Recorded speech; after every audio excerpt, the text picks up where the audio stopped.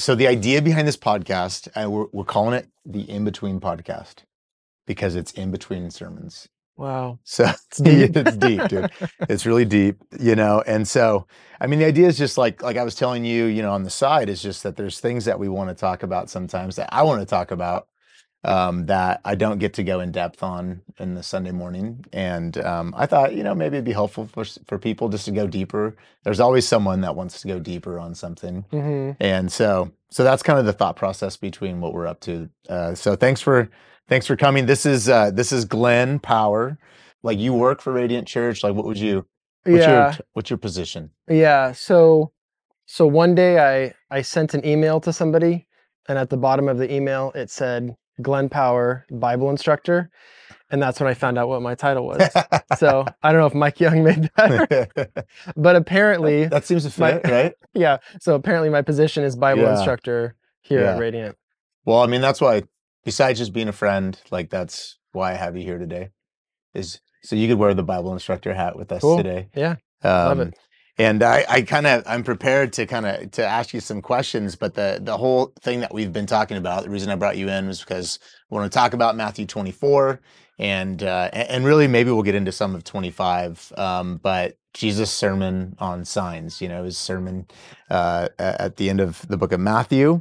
I mean, just in general, Glenn, like what's kind of your relationship with like signs of the end of times, like Yeah. apocalyptic literature, and even how do you think the church should hold this type of scripture?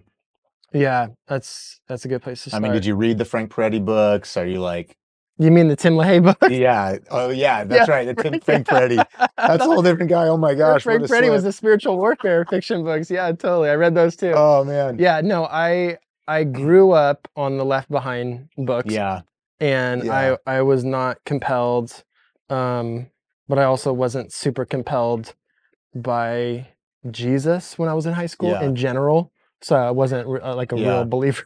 yeah, um, when I did come back to Jesus, I listened to some different preachers and teachers than my normal stream, yeah. you know, that kind of that dispensational stream that I grew up in. Okay. And they presented the end times as very Jesus focused and very relevant for Okay. us. Yeah, And that compelled me. yeah. And that included the belief, sorry if you don't want to go here, but No, it go ahead. included the belief that we will actually be here through the Great Tribulation. We're not Yeah, going to be raptured up right. beforehand, Yeah. but we're going to be through it, and we're going to be through it in victory and power. Yeah. And that was just such a compelling vision for me that the Church of Jesus is going to grow in maturity and character and unity to the very end, Yeah. and then Jesus comes back. Yeah. Now, so like, what would you say to someone? Because I've noticed as we tackled this topic as a church last Sunday, I just I have some buddies that I meet with the Friday before, and I like kind of present my sermon to them. And I just noticed as I started having more conversations that you know I was probably on the side of Christians, you know, that were maybe a little bit more apathetic towards end times conversations. hmm But I noticed that, and maybe it's small town rural America to a certain extent, but in Exeter, it seemed like I was coming into contact with a lot more of the people who have really gone deep in Hmm. the apocalyptic stuff. Okay. Like, what would you say? You know, some of my folks have been following preachers and teachers who have spent a lot of time connecting some of the apocalyptic dots, you Uh-huh. know, like some of the stuff from Daniel, Book of Revelations, breaking down every sign and symbol. And you know, what would you say? Like, do you think it is that helpful? Like, what do you think is a good healthy posture to have with the end times, and in particular, the signs and the symbolism that we Yeah. see in Scripture? Yeah. Start with the Bible and just stay with the Bible for a long time. Mm. Because there's so As much. opposed to like other literature, like authors. Yeah, I'm down. I've done a lot of reading in the secondary literature of theology, and a little bit of current events Yeah. that relate to the signs of the times. Yes. But what I see is I see a lot of people who major on current events. Mm-hmm. They start with the current events, Mm-hmm. and then Right. they try to attach that to a Yeah. verse in Revelation or a verse in Daniel. Yeah. And I don't think that's a good way to go. I think that's how you get off track from Jesus. Right. And that's a little bit of what I did grow up with is there was a lot of end times fervor when I was growing up, but not a lot of it was focused on Jesus, his return, and what he's doing with his Right. church. Right. And you have to stay centered in the scripture, like, which includes the gospels and the epistles besides Daniel and Revelation. Right. Yeah. I mean, to be honest, um, I felt a twinge of conviction as I approached teaching on Matthew 24, because I think I realized a little bit like, man, I've almost just tried to ignore this completely, Mhm. which clearly, I mean, like to the extent to which like, oh yeah, Jesus like had something to say about the end of times. Jesus said some things about, you know, the apocalypse, so to speak. So I guess I probably should pay attention to that. I Yeah. probably, was a little bit like, wow, that's you got to really nerd out, collect a lot, connect a lot of dots. Yeah, Felt a little yeah. bit like, did you ever see what's the Russell Crowe movie where he's is it um there's like this scene in that movie where he's like gone crazy. Oh Siri, don't tell me that. He's gone Beautiful crazy. Mind. Beautiful Mind, that's what it I is. didn't see it, but He's like connecting all these dots to strings on this like board, and he's kind of that gone was your idea of crazy, the but end you're like, is he times. gone crazy? And I Yeah, just didn't yeah. want to be that guy. That sometimes it could feel like Oh that's my what people are gosh. up to.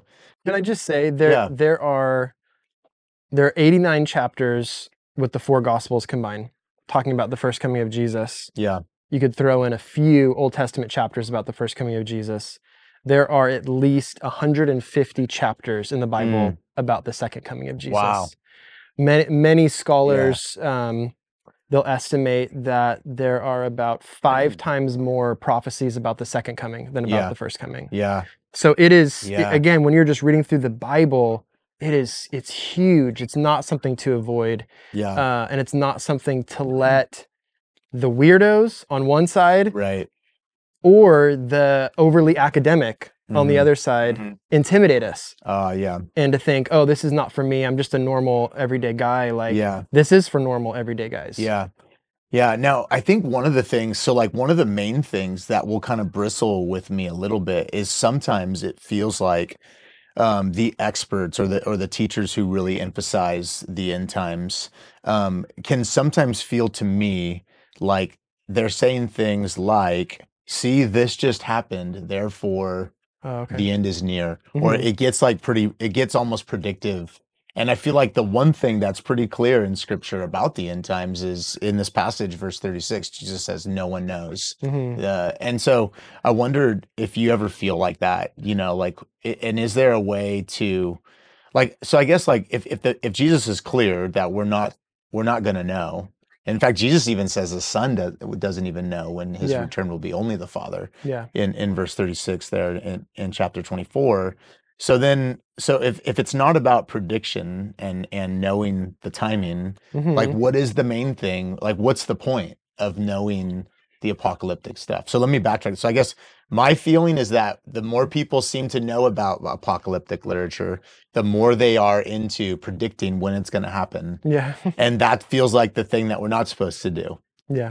And so then what is the thing that we are supposed to do, you think, with apocalyptic literature? Yeah. Like end of time literature, like what should we be doing with that? There's so many chapters you're saying in scripture. Yeah. What's the main thing? Yeah.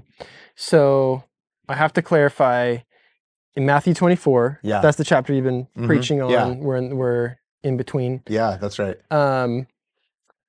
He does say that no one knows the day or the hour. Right.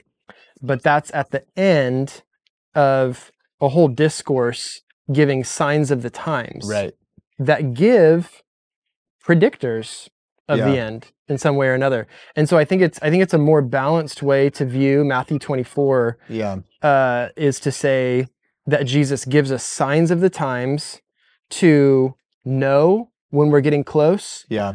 But then he goes to the other side of the tension and says, but you can't know the day or the hour. Right. So there is an element of these things will happen and we're getting close. Yeah. And we don't want to completely kick that out as a reaction Yeah. from all the people who are obsessed with predicting, Right. or all the people in church history who have Right. predicted dates and made fools of themselves. Right, totally. So like so that's an interesting idea because essentially like what I think he's saying in 24 or how he's saying it is like, and we were having this conversation on the side, was like through this lens of the destruction of the temple. Yeah. And so a lot of the language in 24, you're kind of like, well, is he talking about the end of the world or is he talking about the destruction of the temple? Yeah. And he seems to be kind of talking through that lens. What's happening in Matthew 24 is seems to be like there will be a time that feels like the end of the world. That's not actually the Oh, end of the gotcha. world. Yeah. You see what Yeah. I'm Yeah. saying? Yeah. And in a sense, like there'll be wars and rumors of wars. Mm-hmm. Check. Happening right now. Yeah. Happened 10 years ago. Yep. Generation, like, has there ever been a generation that was not experiencing wars and rumors of wars, Right. famines, earthquake? So I guess what I'm trying to say is it seems like part of what's happening here is Jesus is describing things that are going to be happening in their world, and yet the end of the world won't be. Yeah. It won't be the time. Yeah. Yeah. And that feels a bit like the age that we are always living in, right? So would you say that there's like, because I mean, essentially what you're saying is that he is giving signs for the end of the world. But then Yeah. I think kind of what I'm pushing back on a tiny bit is Yeah. like, but then in a way, it's like it always feels like the end of the world, Yes. you know? Yeah. That's so So good. what do you think about that? Yeah, it's so good, so fair. There are lots of things in Matthew 24 that have been occurring all throughout the last Right. 2,000 years. Right. And to bring this up, I know this is one of the things you did want to talk about. Matthew 24 has a direct relevance for the destruction of the temple in Jerusalem in 70 AD. Right. That's how the conversation started. Yeah. The disciples asked, Mhm. you know, when will Yes. this happen? And when will the Right. signs of the end happen? Yeah. And in their mind, they were connected. Jesus just answers without distinguishing Yeah. that 70 AD is not going to be the end of the world. Right. And so he actually gives he gives truths that apply to both. Right. Okay. Right. And that happens all throughout the Old Testament in prophetic literature. The prophet will give prophecies that had an initial fulfillment Right. in their own day or shortly thereafter, but then they had another full fulfillment, usually at the end of the age, Right. usually with the second coming Right. of Jesus. And that's exactly what Jesus is doing. He's giving them prophecies that have an initial relevance for 70 AD, destruction of the temple, Yeah. but will have a complete fulfillment.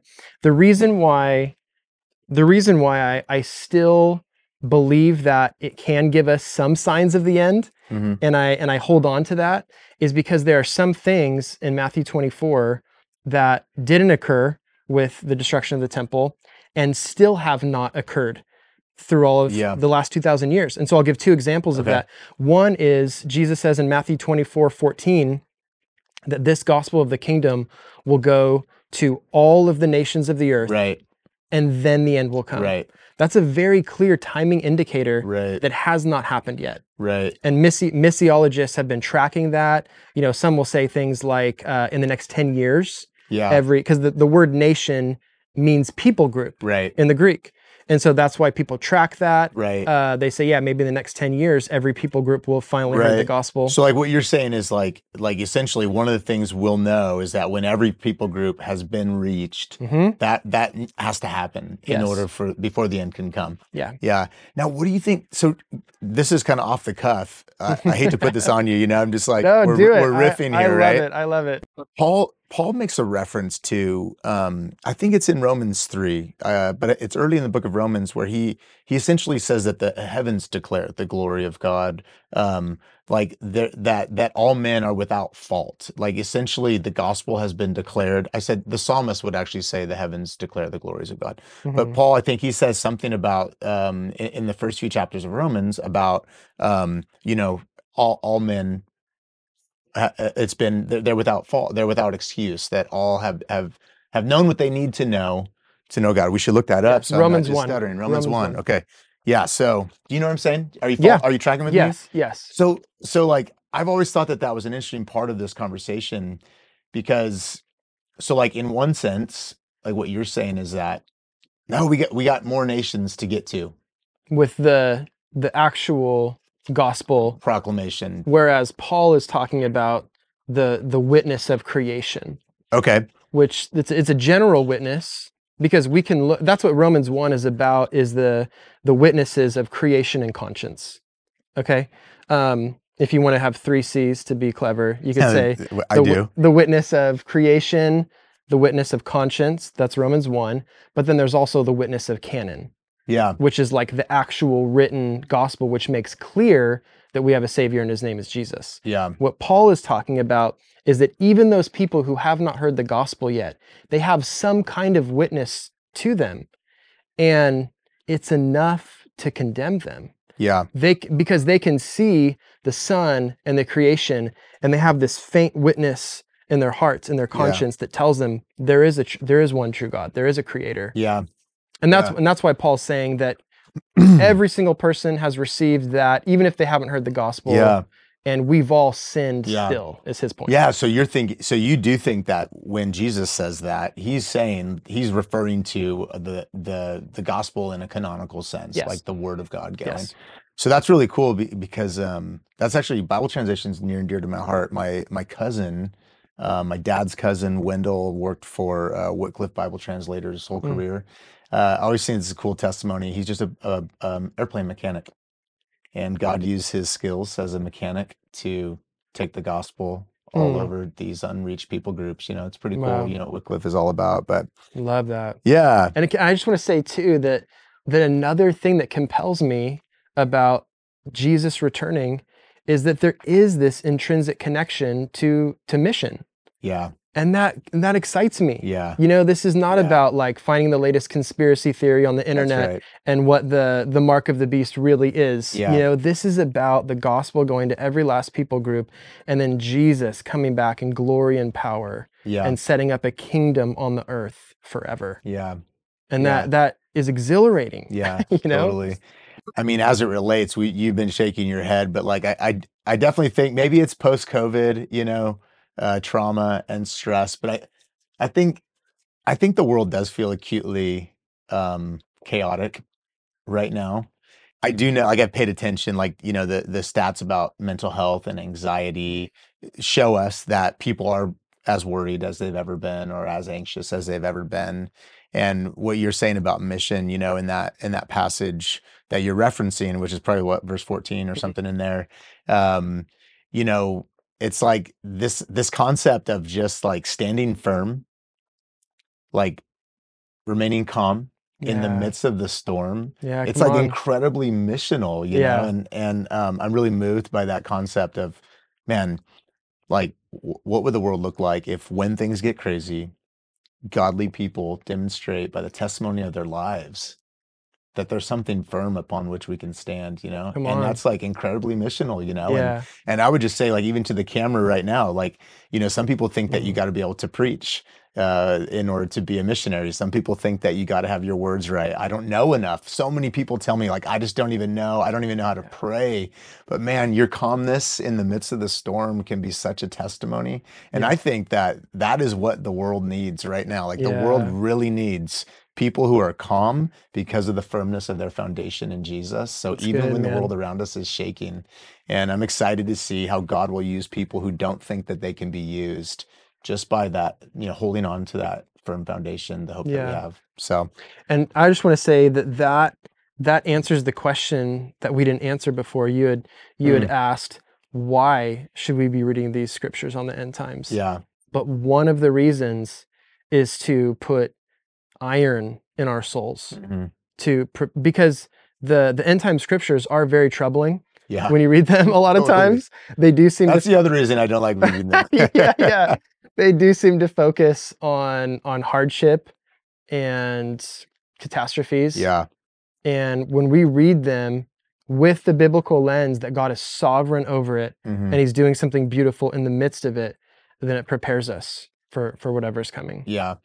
I think that kind of, your statement kind of propels us into this idea of like, well, how do we live in these times that feel like they could be the end of times? Well, we live ready. There's like urgency. Yeah. It seems like Jesus would want us to be ready, to do our business with God, so to speak. That's like a good little Christian phrase, but For anyone out there like who would be on the fence or even think like I've got time to make peace with Jesus, I've got Mm, time to make my decision to follow him. I think that there is like a sense of urgency that Jesus is wanting us to be ready. And so, man, if you're just like listening today and you're like on the fence about what to do with Jesus, like I would even suggest that maybe now, if you feel a twinge in your heart, maybe the Holy Spirit is just drawing you in to make a decision today to live your life for Jesus, to be ready when he comes at the end of time, whenever yeah, that time actually is. I think yeah, we should be ready. yeah. Come on, that's good, Yeah. man. Well, hey, Glenn, I'm going to wrap us up now. I know Okay. we could talk forever, man, Yep. but this has been a good start. I hope it's been helpful for you guys watching. But it's just super fun to talk some shop with you, Glenn. Thanks for, pushing on some of the things that I was asserting and hopefully, we were able to, challenge each other's thoughts a little bit. But Yeah. your gift to the church, man, your gift to Radiant Church, where you serve, and you've been a gift to Exeter Valley Church, man. So we love you and thanks so Cool. much, dude. Yep. Thanks, Noel. Yeah, you got it.